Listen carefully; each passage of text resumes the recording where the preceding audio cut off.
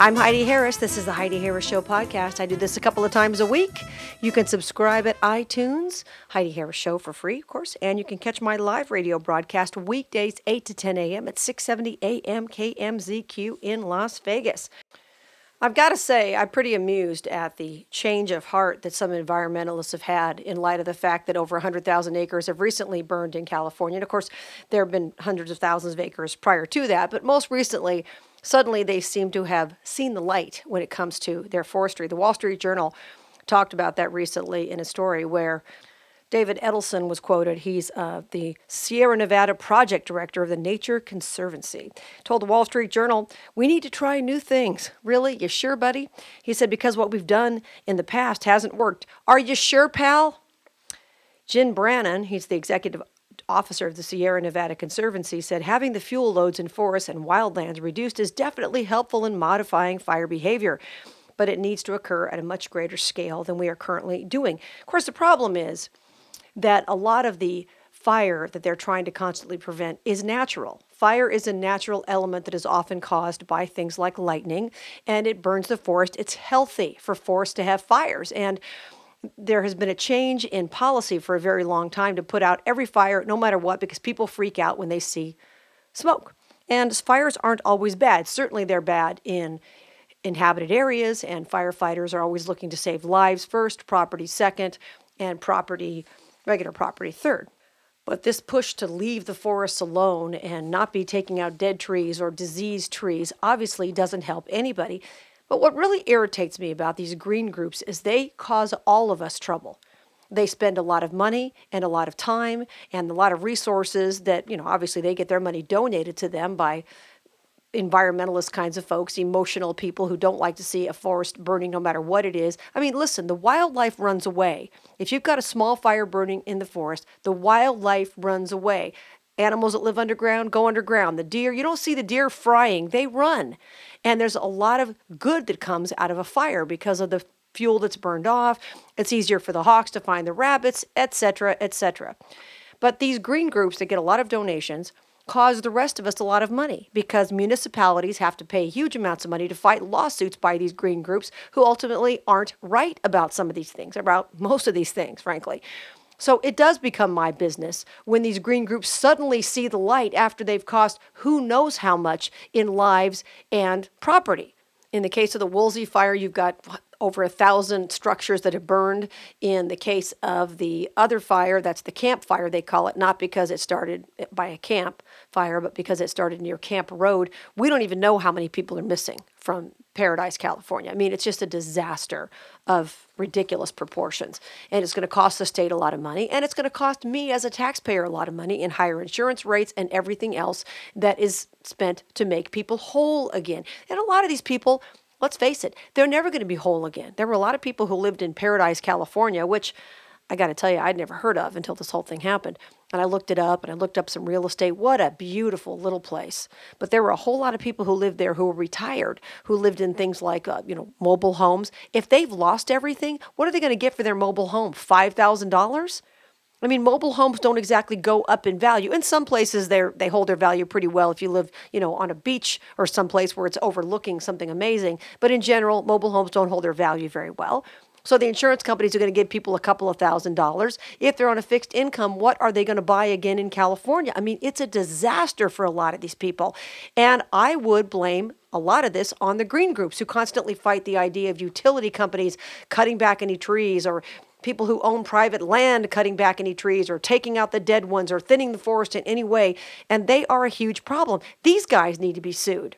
They honestly should be held accountable for a lot of the procedures that they have fought so hard to put into place. The Wall Street Journal said Mr. Edelson, of course that's David Edelson of the Nature Conservancy, said he used to sue to block logging plants in national forests as an attorney for another green group. Now he said he sees the need for limited logging because of the drastic and dramatic rise in wildfires. What?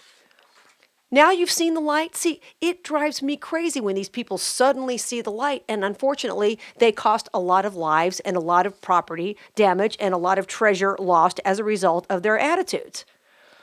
It's crazy.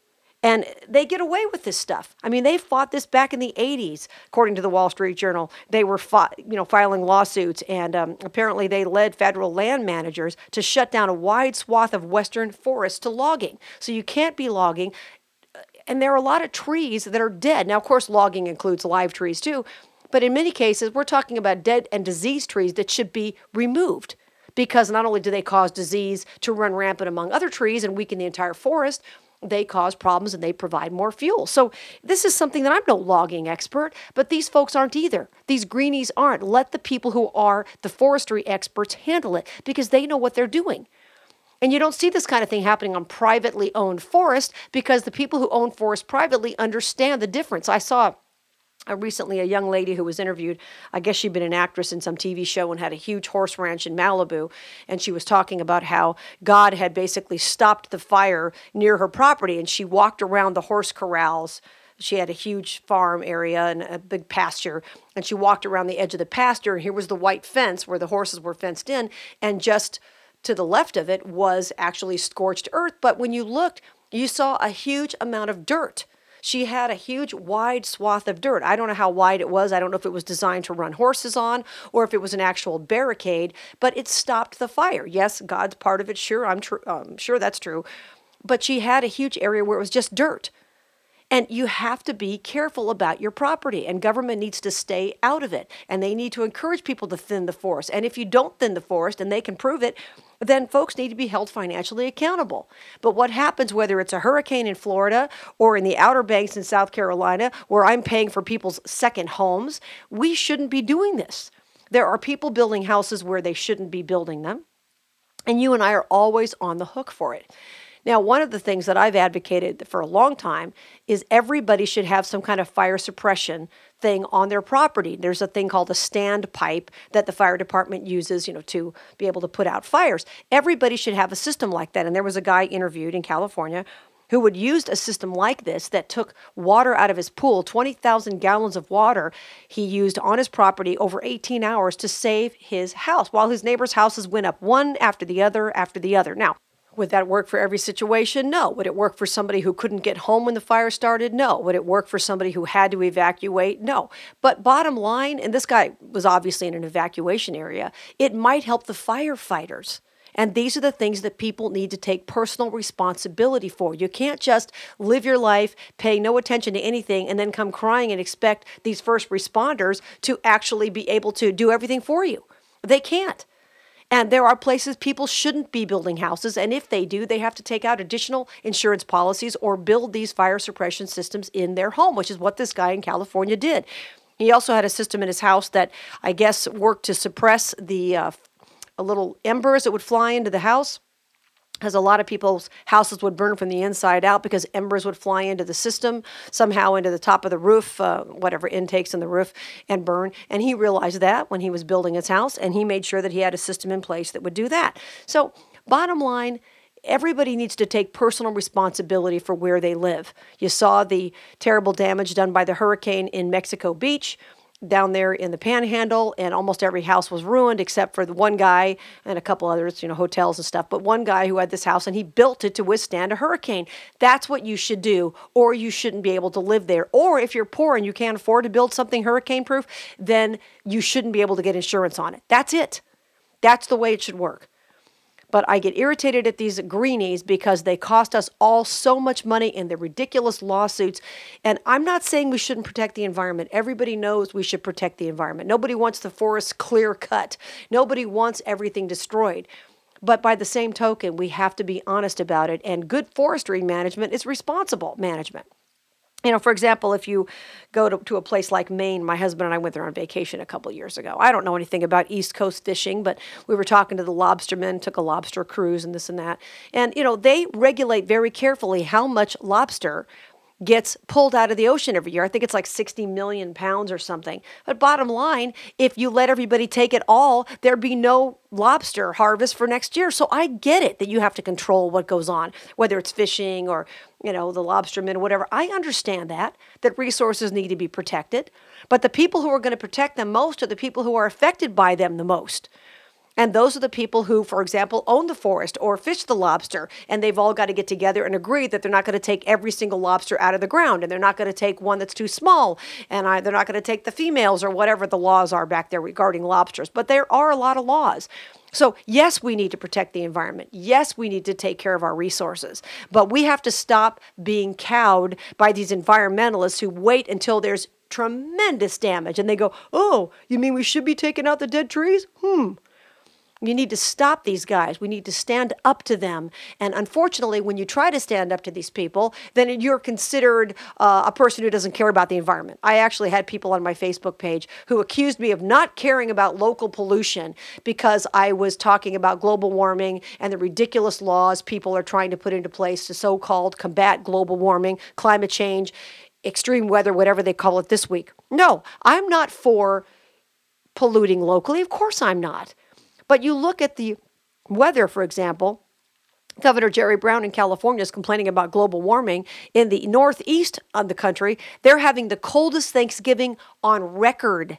On record. It's that cold in November. Where's the global warming? It snowed in Houston a couple of weeks ago, and it snowed in Birmingham, Alabama, for heaven's sake. So where's the climate change?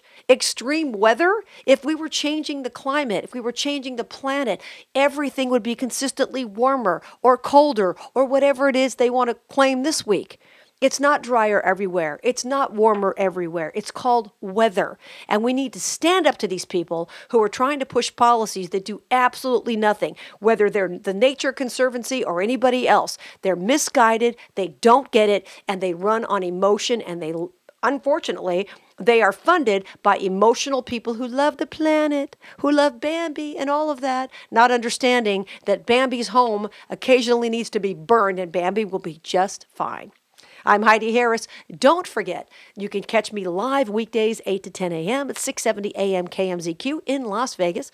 And my book is a great stocking stuffer. My latest book's called Don't Pat Me on the Head, Blowbacks, Setbacks, and Comebacks in Vegas Radio. You can pick it up at Amazon, and you can check out the link at HeidiHarris.com. You can also check out my podcast there and my blog posts, and I also do I've done some excerpts of my book there at HeidiHarris.com. You can check that out too. Until we meet again, remember that God is always in control and you were created for a purpose. Here's Tony Scott.